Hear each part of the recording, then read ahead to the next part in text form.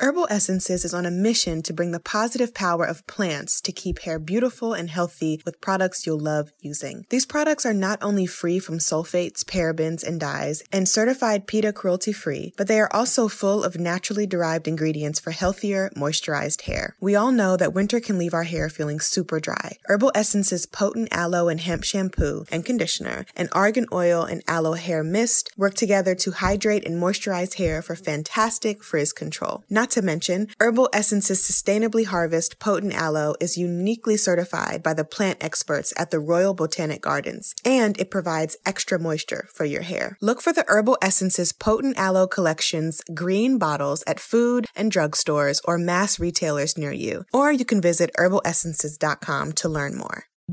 Hi, I'm Alex Elle, and I write books for a living.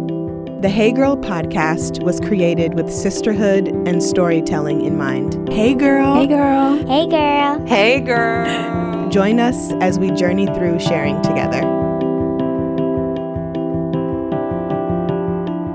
This episode is very special today because Ajolique is interviewing me, and we are going to hear a little bit about my birth story, about my career, about self-care and what it looks like for me now as a mother of two.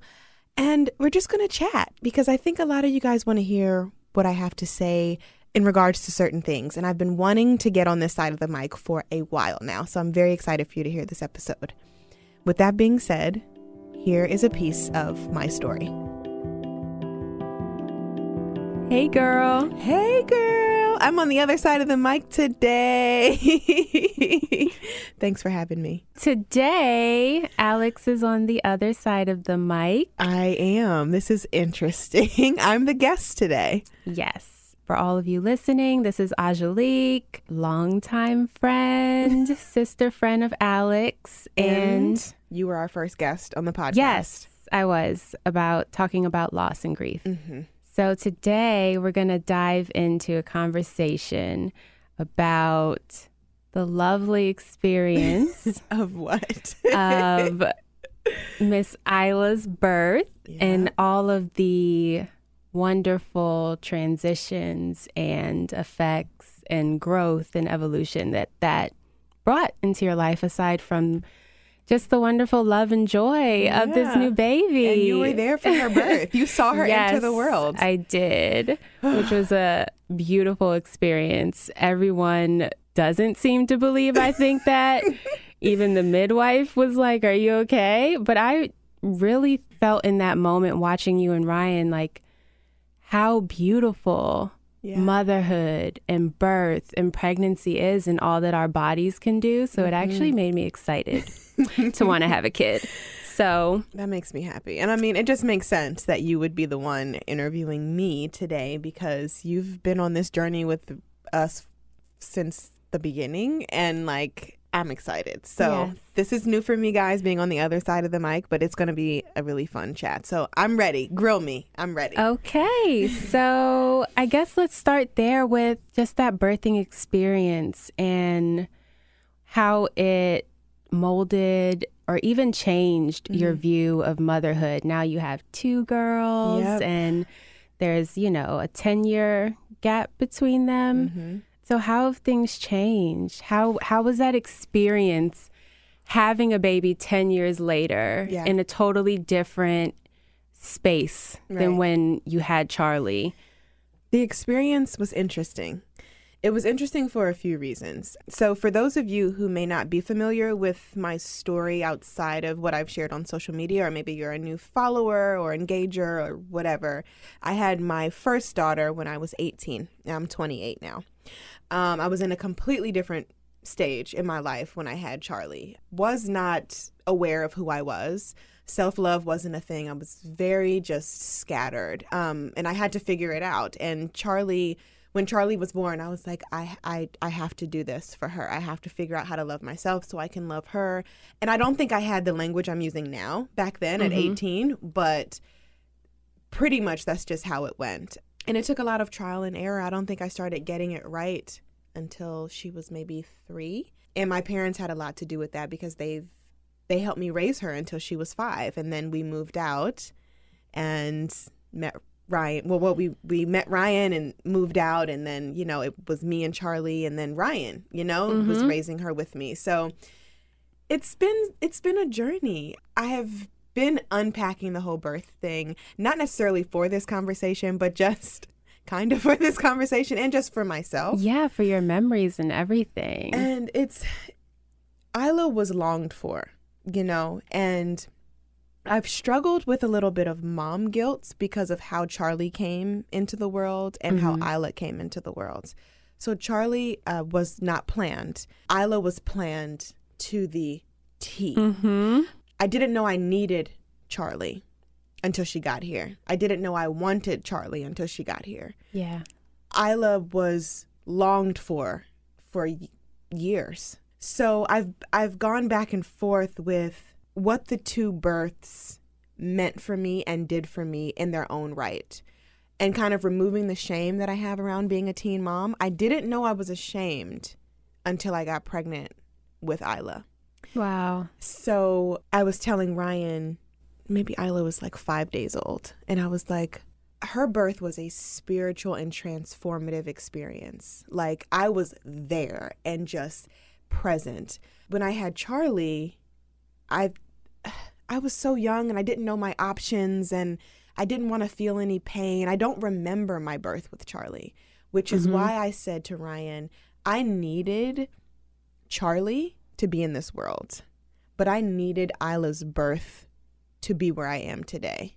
Because I didn't know how to be present at 18. You know, I just knew I was having a baby. It was no plan or rhyme or reason, and having it be the complete opposite with Isla just constantly shifts my way of thinking every day. Yeah, it sounds like it was a more overall empowered experience from conception all the way through to all the decisions you made preparing for that day of her arrival. Yeah.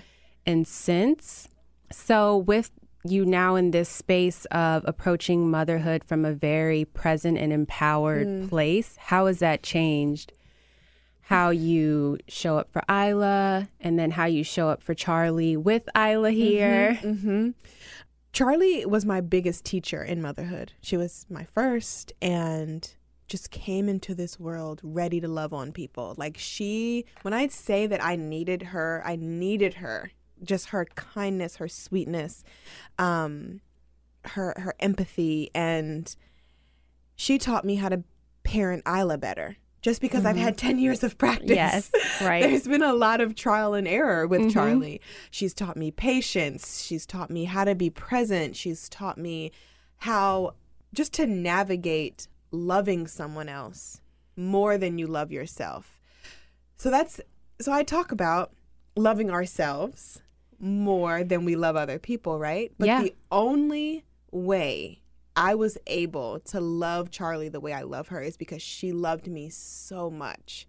And I knew that I had to love her more than I loved myself. And I feel that way about my kids. Like, they're probably the only people in this world that I love more than myself.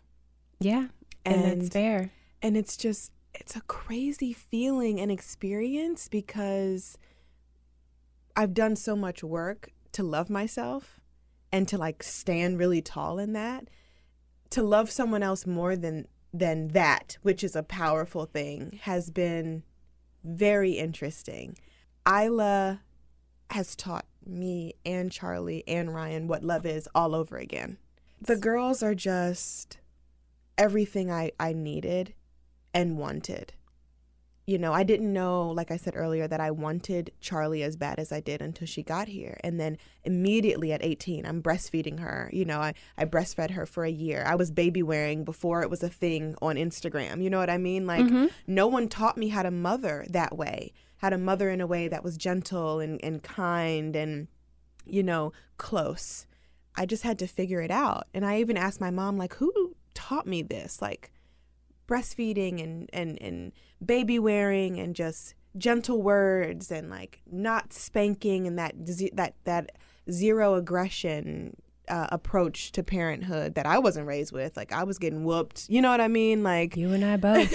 You and I both. So it's like, who taught me how to redefine what Black motherhood had been for me, Black parenthood had been, like how it would be different for me. And she goes, I don't know who taught you that. I think that you just wanted to do things differently. And even at 18, I don't think I had that language. Like, I want to do things differently. It just happened. And I think that that's the power in like transformation. So maybe Charlie's birth was more transformative than I imagined when I say it out loud. Yeah. But it was so rooted in trauma, like, and dysfunction with the relationship I had with Charlie's dad, and just being young and not knowing what the hell we were doing, I was doing. So it's just been a big learning experience over the past 10 years. So feeling like I know a little something about motherhood makes it easier to parent Isla. Absolutely. And just watching you immediately after Isla popped out, I mean, it was like you hadn't skipped a beat. I was nervous that I was. her up and just brought her right to your breast. And I'm like, so many women who experience birth for the first time, they're like scared and they don't know how to hold the baby and they need the nurse's coaching. And it was just, you know, a testament to, you know, the type of mother you are, that you just, Isla was right there on it. Yeah. So yeah, and just looking like, what am I doing here? It's so funny you said that, because I often felt like when I was pregnant that I forgot. I'm like, I don't know how to do this. I'm like, Ryan, I don't think I'm going to know how to do this. Like, they're so little at that age. Isla was huge, though. She was 9 pounds. So her heft kind of made it more comfortable, right? But I'm just like, babe, I don't know if I can do this again. Like, how am I supposed to do this?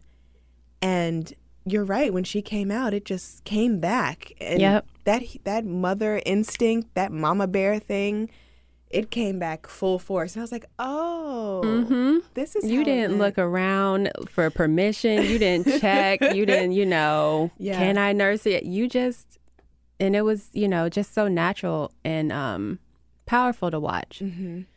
So kind of going back to your childhood and how you were raised, what struck out to me in what you just said, the gift of Charlie and what she did for you, was she gave you this most pure, unconditional love.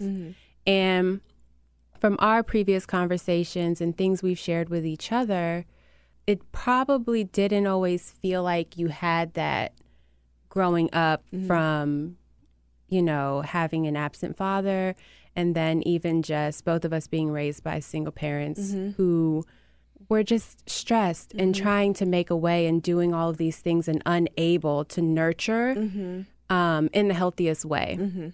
So do you feel like Charlie providing that unconditional love for you somehow helped heal some of those wounds from your childhood, you know, and feeling some lack of love? Yeah, I guess. And I struggle with putting that on a child, if that makes sense, like that need for love, right? And I had Charlie out of the need for validation and love from men.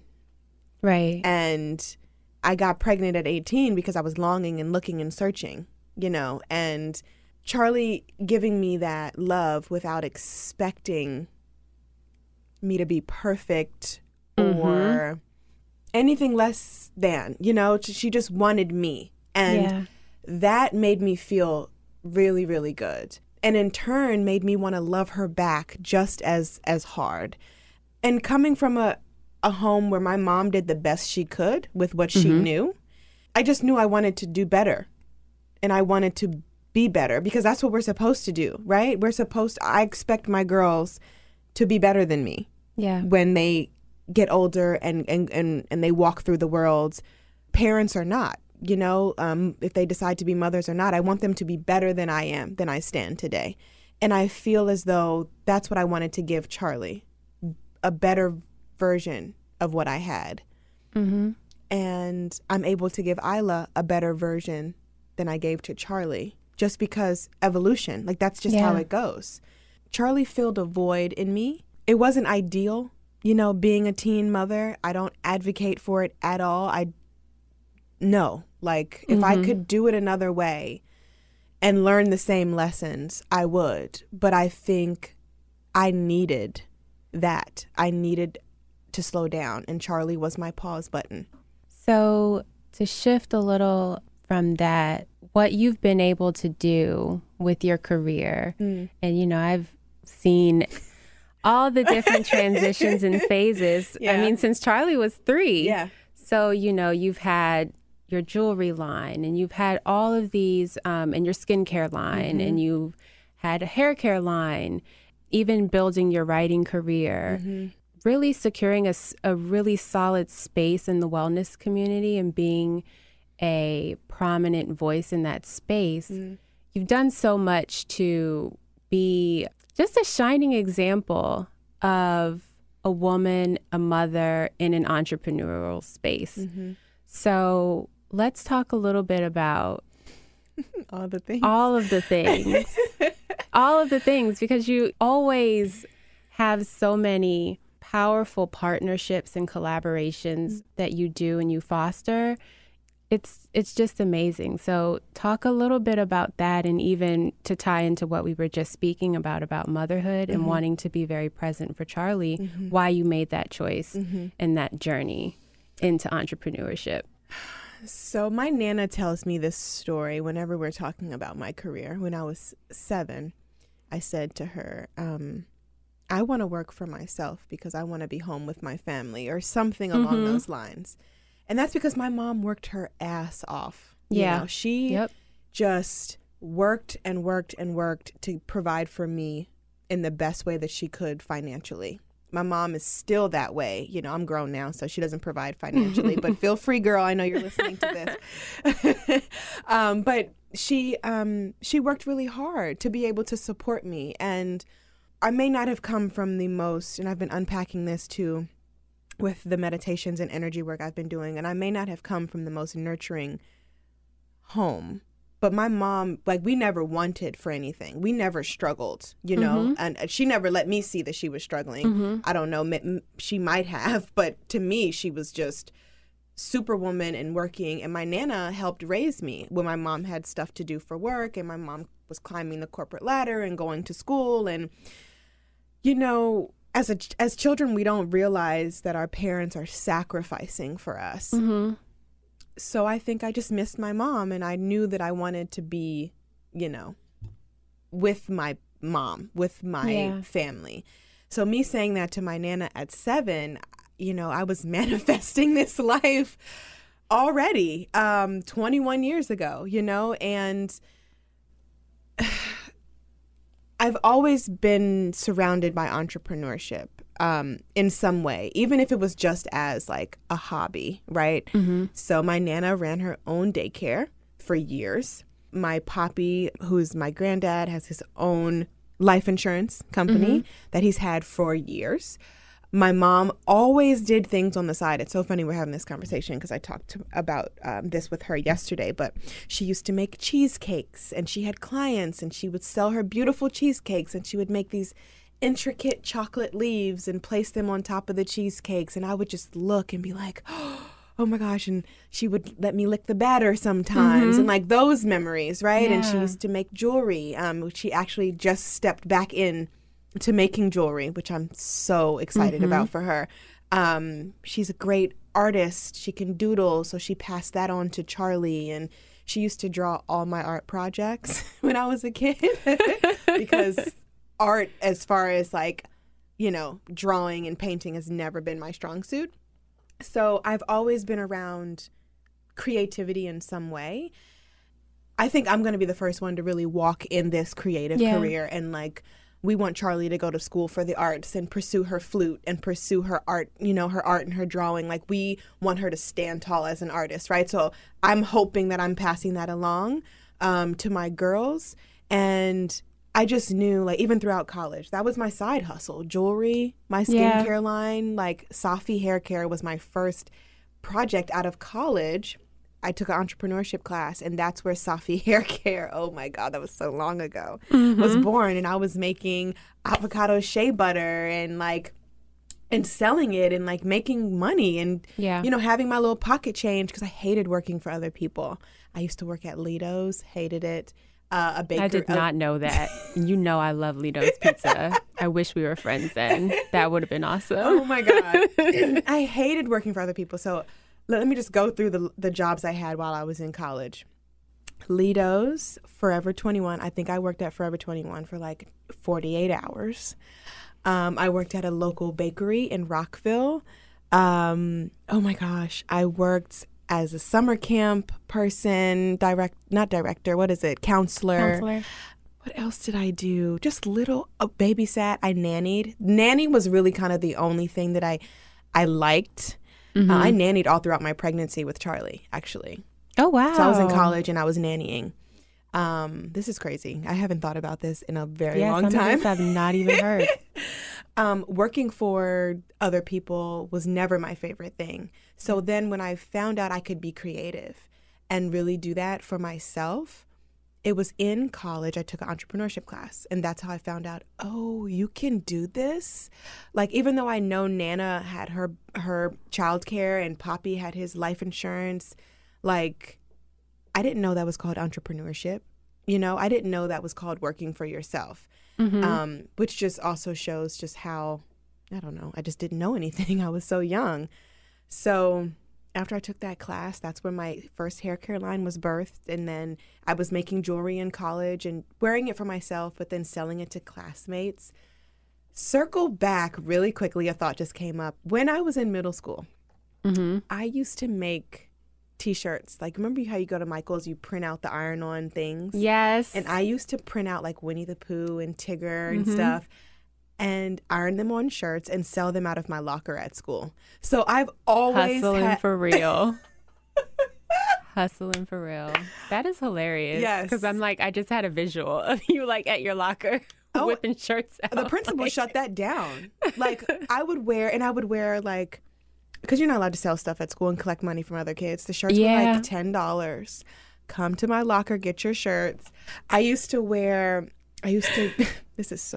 is just terrible, guys. Don't judge me. I used to decorate my jean jackets with Now and Later wrappers. So now, oh my goodness. Now and Later wrappers. Your jacket? Yeah. So the back of my jacket would be all Now and Laters and Starburst, because if you didn't know, guys, those are made out of wax paper. So I would lay them out in a creative way and put printer paper on top and iron it down. And I would be like styling on them. That's so funny. I remember people used to tape those wrappers to their composition notebooks to the cover, but I never thought to iron it and put it on clothes. Listen, I was a walking innovation at its finest. I was a walking Now and Later. So it's always been in my blood to make my own money. Of course, I didn't have the language for it, but it was always in my blood to make my own money and to do things for myself. And that's because I had these creative people around me. So when I was old enough to know what I was doing, entrepreneurship just seemed like a thing. So fast forward, Charlie went to kindergarten and I was like, I don't want to miss out on anything. And this is when Words from a Wanderer had just came out. Maybe it was 9 months old, and it was a bestseller. And I was working for nonprofits in DC on and off.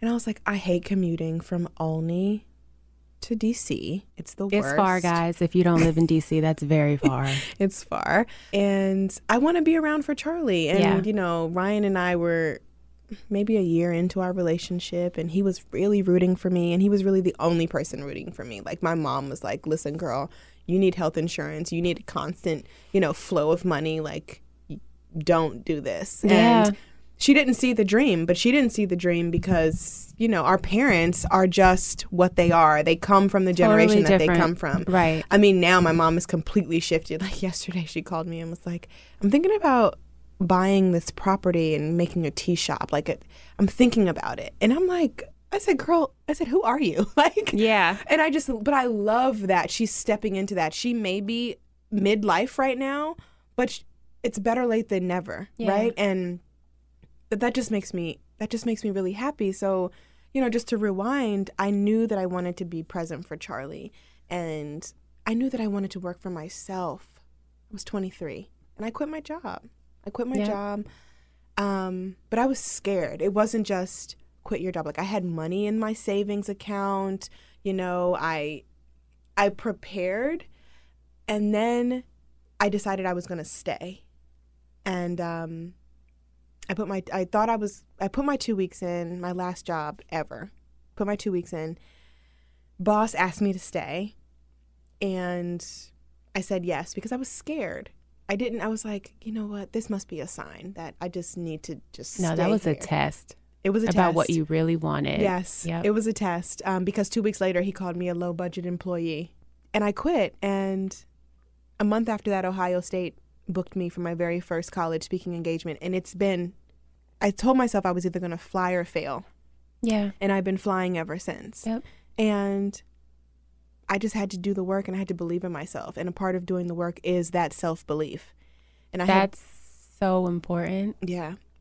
And while you've been speaking and learning the things about your family that I didn't know, well, I mean, I knew about your mother, but I didn't know about your grandmother and your poppy, but being surrounded in that natural environment of entrepreneurship. And I've always looked at you because entrepreneurship has just seemed so natural and intuitive for you. And not the case at all for me, but I didn't grow up in that environment. So for other people who never saw that was a possibility and don't know how to make that a reality, like, do you have any tips or things you learned along the way that you can share about authentically pursuing your ideas or your creativity and what it looks like to foster that belief in yourself? How? Yeah. How? Everybody wants to know how. I'm still figuring out how. Being entrepreneur is not linear, especially when you have a creative brain like I do. You always want to do the next thing. Yeah. So I have had to learn how to scale back, hence why I don't do jewelry anymore. I had to learn how to scale back, hence why I don't do skincare or hair care anymore. Yeah. Because you can be an entrepreneur and also have your side hobbies. So I love making things with my hands. I love making hair butters and serums and necklaces and bracelets. That doesn't have to be my bread and my butter. Writing books is my bread and my butter. Right. My other things are what fill me up, right? So what I say to people is we are like trees. Elle is my trunk, and then I have all these branches coming off of my trunk, which consist of motherhood, photography, jewelry making, skincare making, writing, community building, workshops. All the things that I love are coming off of my trunk. And I don't have to do all those things at once. I can go to my tree and pick what I want to do. And what I would say to entrepreneurs or people who want to be entrepreneurs is, what is your trunk? So Elle is my trunk because Elle is my brand, right? Outside of Elle, I'm just Alex. I'm Alexandra Spearman. That's who I am. But my brand is Elle, and that's how people see me in the world because that's what I have built through my career as a writer. I encourage people to even take out your journals now. Like, what are you? Who are you? Draw your tree. What is your trunk? Draw your branches. What are your branches? What are your leaves? Like, what are those little things that really fill you up and give you joy? And you go from there. And if you have an idea, guys, write that stuff down. And it's accessible. You may not be able to quit your job today or in 2 years or in 5 years, but you are allowed to dream and bring things to fruition, and but you have to do the work. Being an entrepreneur is hard. I work harder now than I did working for somebody else, but it's worth it. And the money I'm working hard for my money, and I am fulfilled in the work that I'm doing.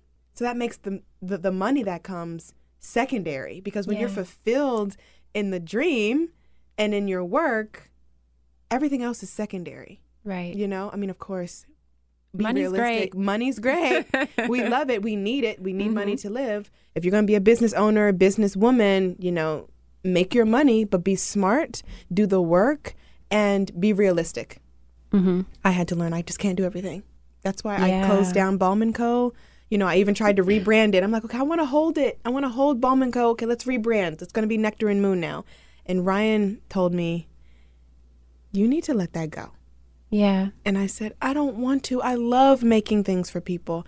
But then I'm tired of going to the post office every day with 50 orders. And I don't want to make things by hand anymore. And I'm giving all these reasons why it's not for me anymore, right? Mm-hmm. And not standing in that truth that it's okay, it's not for me. I can make skincare for my friends and family as gifts. I love gifting things to people. I can make things.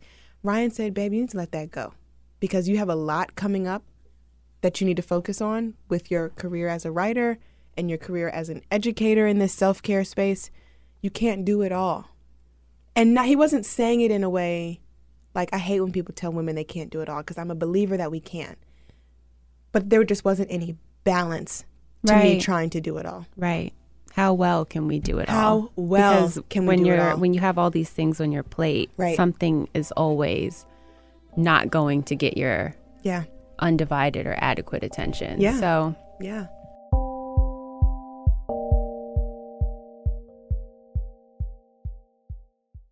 Do you love discovering new products? Are you a beauty and fashion maven constantly on the hunt for the next best thing? Ever read about or spot something online that you've always wanted to try but never have? Then you might love FabFitFun.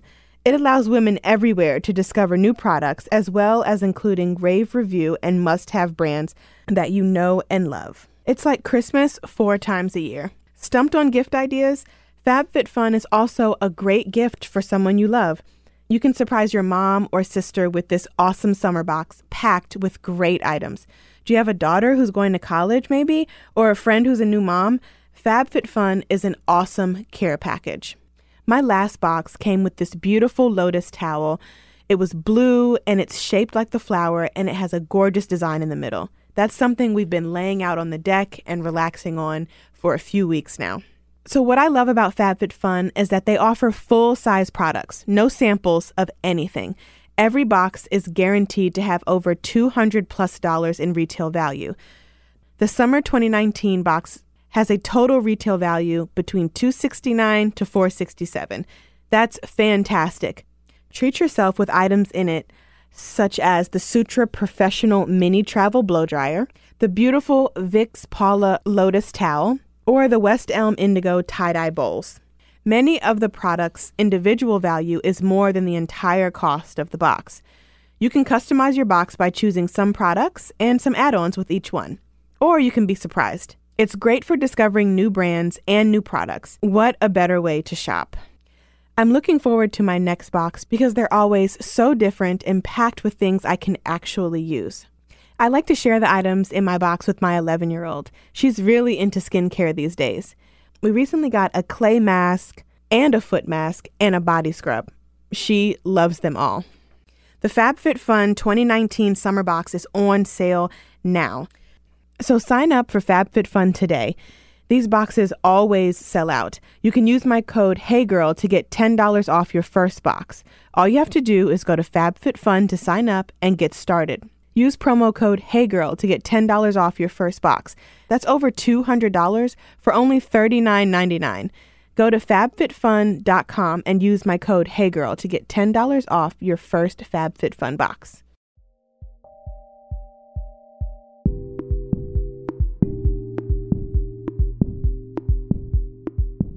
I love the analogy. I mean, that was beautiful about Alex Elle being the trunk. And then you have all these branches. So we have a few more branches to discuss today. Let's transition and talk about, which you mentioned as one of your branches, building community and fostering sisterhood. Just something you do so well. Thanks. Bringing women together, displaying their gifts, allowing your platform to be a platform for other people's gifts. You are always advocating for women, showing other women's products, and being intentional about purchasing from women-owned businesses. So let's talk about that space. I feel like women are great. I didn't always feel like women are great.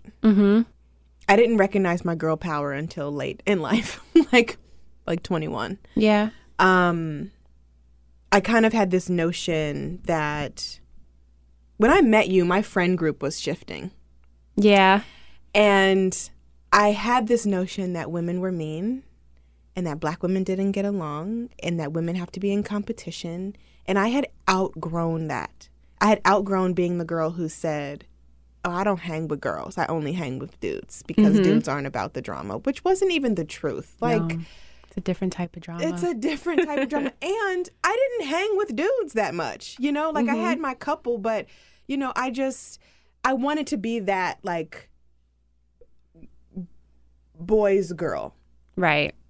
I wanted to be one of the boys. And that was a part of my trauma and, like, self-hatred and, like, not feeling good enough and possibly being insecure about having relationships with other women, because I just grew up thinking that there was always something, like, another girl was always better than me at something, or whatever, just the craziness, right? So when I met you 7 years ago, a long time ago now, my friend group had shifted and I was shifting, and it became evident that I was doing things the wrong way and that I wanted women, strong women around me, and I wanted Black women friends, and I wanted that camaraderie. I wanted women around, and I needed that sisterhood, that true, like, deeply rooted, I got your back sisterhood that I had never experienced before. So I met you through your cousin Yalabi. Then I met Denicio, y'all are my sister friends. Yeah. Safa, Tanya. Tanya is my longest friend, my longest adult friend. I met her before Charlie was even conceived. So I wanted my tribe of women, and I was slowly starting to find them around age 20, 21, and it just meant a lot to me. So to move through it, I just started maturing. My thought process started changing. I'm like, if I can't stand next to another woman, who can I stand next to? Right. If I can't, feel secure in myself to share this space with another woman, how am I ever gonna be self-secure ever? Right. So sisterhood just became a thing for me. It just became something that I intentionally had to lean into because I knew that I wanted friendships that were meaningful, right, and that were rooted in compassion and kindness and support. And I didn't want to be that woman, who I was, young woman in high school, thinking, I can't hang with girls. Right. I think that's stupid. Like the whole "you can't sit with us" thing, the whole, looking back as an almost 30-year-old woman, I'm like, how was that ever a thing?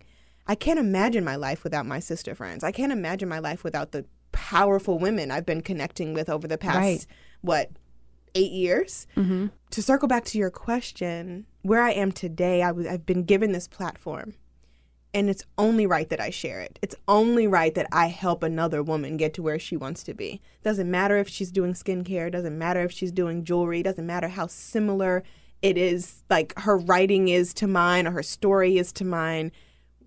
We've got to connect and lift each other up. And I think that that's really, really, really important, especially in today's day and age where social media is competition central, right? So it's like, competition, comparison, all of that, unhealthy boundaries. It sparks unhealthy inner dialogue, all of that. And as women, we are sometimes all we got. We don't always get to exist in male spaces or get a seat at the table. We don't get access. And then even more so as women of color, as Black women, we are not always given access to spaces. So it's just really beautiful that you've used your platform to give a more powerful voice to women, to Black women, and women in just creative spaces. I mean, also trying to run a small business and work for themselves. Also, but that's the thing, also trying, right? Right.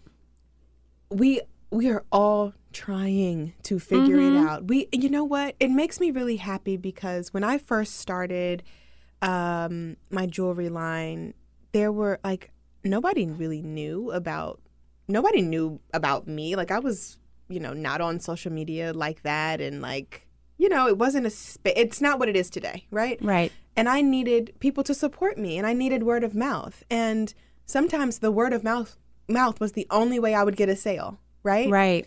So it's like, if I have this platform of X amount of people, perhaps, and I don't think people realize that I don't really do sponsored content.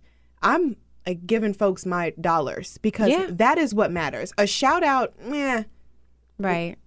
That money matters. Right. It costs money to live. It costs money to make your dreams come to fruition. Right. So it's like, of course I'm going to stand with another woman because other women have stood with me, and I'm going to support monetarily, and I'm going to share because that word of mouth. That word of mouth.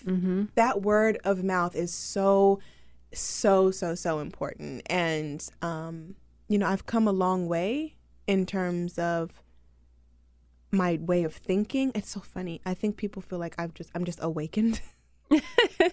Like I just have always had my shit together, and I just haven't.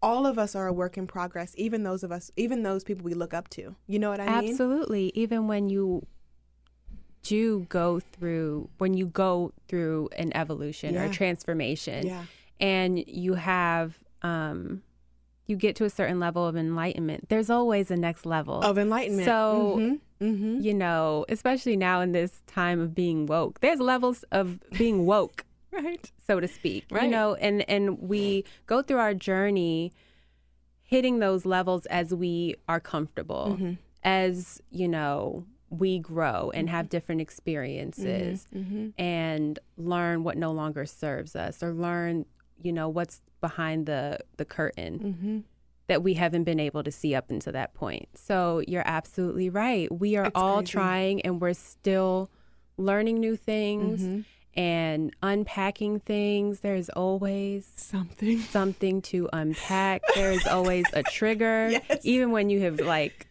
you thought you dealt with it. So that you didn't really fully deal with it because there's another layer. Oh my God. So, yes. Oh my God. So I have been meeting with the spiritual teacher for the past 3 weeks, and unpacking is hard.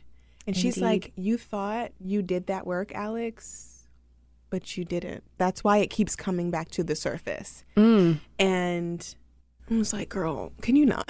You're right. Can you not say that? Thought that was off my plate. And she said, but when that happens, there's still more work to be done. So it doesn't matter how evolved I am today, how enlightened I think I am today. There is always the next step. And if you reach a point where you feel like you have capped your evolution, you need to revisit. You need to do more work, because the evolution never stops. It's constant learning. And we should be learning until the day we die. Absolutely. Learning and growing and shifting. Absolutely. I've been unpacking, dumping stuff out on the floor, refolding it. What can fit in this suitcase? What can't? Yeah. And so that's how I have to look at my unpacking, especially with my past, my marriage, me being a mother, my career. Okay, that is what I had last quarter in my suitcase. It's time to unpack, because some things are just not fitting anymore. So I'm a visual person, so that's how I have to look at things. Yeah. And that has really, really helped me. And working with this spiritual teacher, even though it's only been, 21 days, I've been on my meditation journey for 21 days consecutive. I'm so proud of myself. Awesome. There's still more work to be done. I texted her last night, these journal questions, I said, I can't. Sorry, girl. And she was like, then you need to write that down. And I tell this to my students. If you don't have anything to write, just write, I can't today. Yeah. And I was like, I can't. And she was like, that's what you need to write down, that you can't. And that's okay. An awesome practice. And it builds trust with yourself, that you're okay with not forcing a thing to happen that is not ready to enter that space. That's beautiful. Mm-hmm. It's hard. And the work is hard. Mm-hmm. Mm-hmm. Yeah. For sure. In that same spirit of self-care and wellness, because for me, when I think of self-care, it's always been more so about that work. The things that are not tidy and pretty, it's less about how can I polish my exterior, right? But those are good things. Like we like to take care of our bodies and beautify our bodies. But when I think of self-care, it's that unpacking. What is going to expand my consciousness to get me to where I know I need to go? Because all this shit can't come with me. That to me is like real self-care, because when I can peel back something and discard something that no longer serves me, that's when I feel like the most cared for by myself. So we know self-care and wellness is deep rooted in your purpose, in your career. How do you approach your own self-care? I know you just mentioned that you started speaking with a spiritual teacher. But aside from that, which is beautiful, because like you said, like no matter where we are or how much we are enveloped in that space, we always can use other resources to take us to the next level and see things that we're unable to see. So how do you find new ways to approach your self-care? And sometimes have the courage to seek that, because I think a lot of times we feel like, oh, I can manage this on my own, or I can just figure this out on my own. And we never reach out for that help. You know, I've been struggling with self-care lately. Self-care looks different for me now that I have 2 kids. And one of them is home with me all day. Right. Little Isla. Little Isla. I just want to cuddle her all day and not get any work done. But it looks different, and it has to be more intentional now. Like, self-care had become a practice for me. Like, Charlie would go off to school. Ryan would go off to work. I would be home by myself. I would be grinding, like getting my work done, and then I would take a nap. That would be my self-care.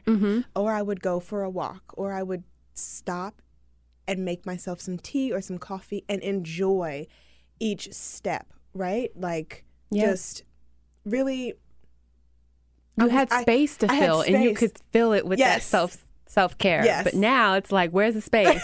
Where's it at, boo? How do I and how do I do it? Because now me making coffee all depends on Isla. Like, because I could literally be ready to step into some self-care with making coffee or even washing my face, and she'll be like, Mom. Not want to be put down. And so there's that unpacking again. There's that peeling back the layers again. Like, how are you going to make time for yourself with this new life? Because it is a new life. And so what I've been trying to practice is being intentional about the little things and calling that my self-care. So being intentional about washing my face. And, you know, I pull my hair back and I massage my face really well, and I dry it really well, and then I put my serums, like, and I'm really like touching myself and just loving the process. And you know, that may be my self-care at the end of the night when she's down for a nap. I may not wash my face in the morning. I may just be able to splash some water and then go. I've been trying to just find space to be quiet, because it's not very quiet at home anymore. Right. And not in a way that's overwhelming, but just like we have a whole nother human being, you know, and she's found her voice and she's babbling and she's talking and we're talking together, and, you know, I'm on calls all day, and like, you know, just everything is around when Isla goes down for a nap. Sometimes it's just good to just sit. Like, I don't put the TV on anymore. Like, I would put, you know, my Hulu shows on, and I would get my work done or my Netflix on. When that girl's asleep, or even when it's just me and her in there, it'll just be quiet. And I find myself like thinking, oh, it's quiet, you know, and she's, you know, at peace and I'm at peace. I'm getting my work done. I'm like, yo, this is nice. And that has been that intentionality and that recognizing and that awareness has been my self-care. It really hasn't been much of like the pedicures and, you know, the going outside for a walk, even though I try to get outside with her at least once a day. But even that, you have to be hyper aware with your surroundings, with a baby and a stroller. So it's not really like... It's not like a meditative walk or anything like that. No, not at all. And we're just trying to figure it out. You know, it was different with Charlie because I was in school and my parents watched her, or sometimes her dad would watch her, or she would go to daycare. And it was just a different life. Like, I'm a stay-at-home, self-employed mom. Like, it wasn't like that with Charlie. Yeah. Not this little, you know, and my time it's a little bit. Right. You know, and so the little things. And I think that that's great. You know, I'm able to have a broader sense of appreciation now. Yeah. Because I have to reset and step back and intentionally be aware of my surroundings and the time that I have. Right. So, yeah. And I think that's an important note about self-care, that even in that space, it shifts, and that our different phases of life that we enter, we have to accommodate self-care in different ways. Yes. And it won't always look the same. And sometimes it'll be like that really deep work of healing emotional trauma. Or it'll be, man, I just really want to wash my face, you know? Yeah. So that's beautiful that, because I feel like sometimes now self-care is a buzzword, right? Yes. And it's been almost marketed and packaged in certain ways now. So it's not always talked about in that full view in different phases of people's lives and what it actually can look like. And sometimes that marketed and packaged viewpoint is what people try to measure themselves against. Like, you know, self-care, massage, facial, all the things I can't afford. Ajolique paints her own nails, let me tell you. But you start to feel you start to feel like, oh, sometimes you don't have even access to that, but you really do. And it's really the small intentional things. So that's beautiful. To even, I'm sure to other mothers, like to know that somebody I ain't got it all figured out. Right. And I, you know, that's why I try to use my platform in the way that I do. Like in between book signings, in between retreats and workshops, you know, not everybody can come to those things, right? So I like my social media to be a meditative experience and an intentional space. Like, yeah, I'm young, I'm a mom, and I'm married, and this is hard. Like, it's not always easy. You know, that's why when y'all see pictures of us, a lot of the times room is a mess still. Y'all see Instagram stories, coffee tables are just crazy. And, you know, that's life. That's real life. Yep. I'm not prepping or playing or putting on for social media. Like, if I'm going to share what's really going on. You know, I'm going to share that marriage is not a walk in the park. I'm going to share that this motherhood life of two is interesting. I love it. But it's interesting. Right. I'm going to share that this entrepreneurship life was not easy at the beginning. And it took me a long time. I've been an entrepreneur for 6 years now, but it took more than that to get to where I was. Right. I'm not going to sell a dream, you know? I'm going to sell, y'all got to do the work. Right. Y'all want this love, y'all want a marriage, y'all want a relationship that's healthy and happy, you do the work. Y'all want to raise intentional-minded children, you want to shift what motherhood, parenthood looks like for you, you have to do the work. Right. That's it. There are no shortcuts. At all. Because if there was, I might have taken them. Right. Yes. Let's talk a little bit about writing and how your approach to your creative process, to your poetry, to your affirmations has changed post Isla, because it has been a reawakening and a new sense of enlightenment, and even just maybe alignment with a higher power. Because I feel like, or at least what I experienced in that hospital room, it was so divine and spiritual. So I know like that birthing process of having that experience physically also takes place emotionally and mentally and spiritually. So how is that come into fruition in your writing? So I mentioned earlier that we longed for Isla. So we tried for her for 2 years and had a miscarriage and ended up having to get fertility support to get her. For those of you interested in that fertility support story, you can listen to me and Gabe's podcast and me and Kenya's podcast. We talk a little bit about, you know, just life after miscarriage and life after fertility stuff. But I just knew that when I got pregnant with Isla, mama was going to have like all the ideas and just be this just rooted in like creativity. And I was not. And I was very disappointed because it had been a while since I had been rooted in feeling whole in my work. I had just written Neon Soul, and that was a struggle. Neon Soul was a struggle to bring to fruition. And I think it's because we had just gone through the miscarriage. We were trying for this baby. And I was just over it. I was drained, and I didn't have anything else to say. All I could write about was not getting my baby and us struggling to get pregnant. And it was just a really sad time for me. So when I got pregnant with Isla, I was like, oh, this is it. Like, magic is about to happen. And it didn't. It didn't. Magic happened in the sense where I was really in tune with my body, and I let myself be in my pregnancy. And I had to be in my pregnancy because I was scared I was never going to get her earthside. I constantly thought that she was going to be taken from us. I mean, you remember when she was born and she didn't cry right away, and I was like, why isn't she crying? I do remember. Even her exiting my body, I was like, she's not going to be mine.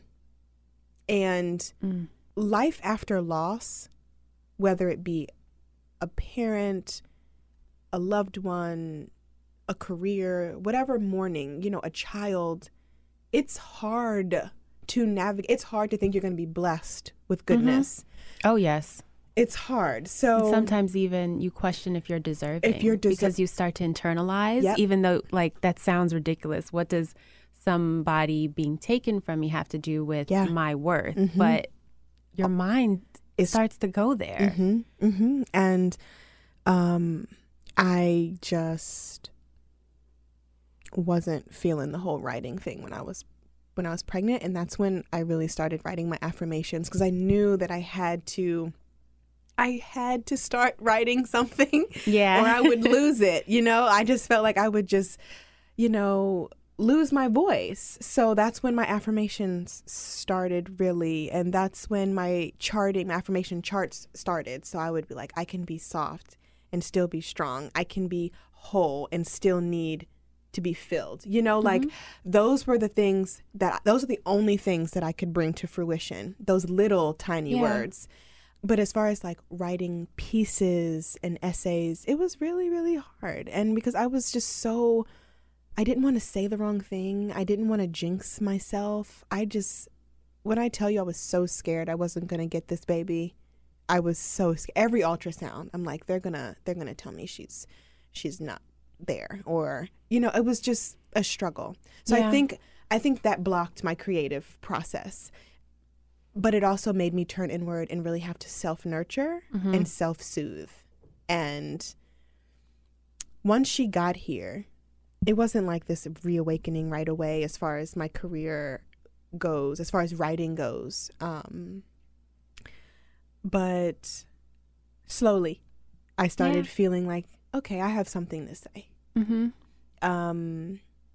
And it's been different. Like, I feel like I'm more mindful with how I share things, what I'm sharing. That goes back to kind of like not glamorizing or being hyper, just over the top about motherhood. And while I am excited about it, it's not all roses. I mean, I do that with my marriage too. It's like, I'm not going to over glamorize what this thing is. Right. Like, yeah, I'm married to my best friend. I love him, but the work, right? Yes. So it's just, her birth just reminded me that I had a voice and that I'm allowed to use it. And it's okay not to have anything to say sometimes. Yeah. So I think that that's kind of how my writing has shifted. And also, what's next for me? I've been thinking about that. Yeah. And what's next for me is moving away from poetry. I mean, I'm always going to love poetry, but I really, want to keep encouraging women and people to write their own stories. That's why there's always space in my books for people to write. That's why I'm releasing journals. That's why I'm doing these workshops, because I want to get into the community with this work. And I think that's what's next for me. More retreats, more workshops, more in-person time with me. Not just on my Instagram liking stuff, but really coming to learn from me, and I'm learning from the guests, and we're leaving with a sense of community and with storytelling in mind, because that's what my life, I feel like, is about. I've shifted. I've gone through a bunch of different things, bunch of different ups and downs. I've played with all the branches of my tree. I've climbed my tree. I've gotten to the top, and I'm like, okay, now what are we going to do? Like, how am I going to prune my garden now? And how am I going to sow these different seeds? What do I want to leave on this earth? And I want to leave people with a sense of their voice. Yes. So I feel like that's what Isla has done for me. Like, speak up, girl. Yes. And what you said just now about the branches again, each one of your branches, the center of it is always storytelling. And I think that is like your source of purpose and power, because you do tell your story beautifully, whether it be through images, words, self-care, wellness, and reaching out to people and encouraging women. It's all about that storytelling and how we can look at all of our collective stories and relate and learn from each other. Yeah. So that's my intention. Yeah. That is awesome. And I'm sure as you continue to prune those leaves and move everything in the direction that you desire, it's going to be beautiful. And we're all tuning in and watching and getting encouragement. Thank you. Is there anything else you want to share? No matter what you're going through in this life, it gets better. And it gets better when we really, truly believe that it can. And I think if I've learned anything on this journey, from childhood to young adulthood, motherhood, the ins and outs of life, and just like navigating and trying to figure it out, is that if I didn't finally find that self-belief, I would still be stuck. And I had to intentionally make the choice to unstick myself. And that just came with believing that I could. So whoever's listening, just believe that you can and know that you can.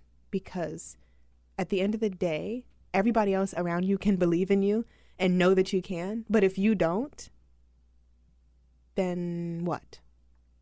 Journal questions would be, how are you doing the work today? As you wrap up this conversation with me and Ajolique, how are you doing the work? And the second question would be, what are you longing for in this life, and how can you bring it to fruition? So meditate on that. And yeah, thank you, Ajo, for having me. Thank you. This has been an honor, a joy to share this conversation with you. And it's brought so many gems to me, and it's just been a blessing. So I'm grateful for you, sis. I love you forever. I love you too. This was fun. Yes, it was. Okay. Bye, guys. See you next Sunday. Thanks for listening to the show today. Please rate, subscribe, and review. Also, feel free to share with a friend. We love having our community grow. Music is by DC's own Kokai.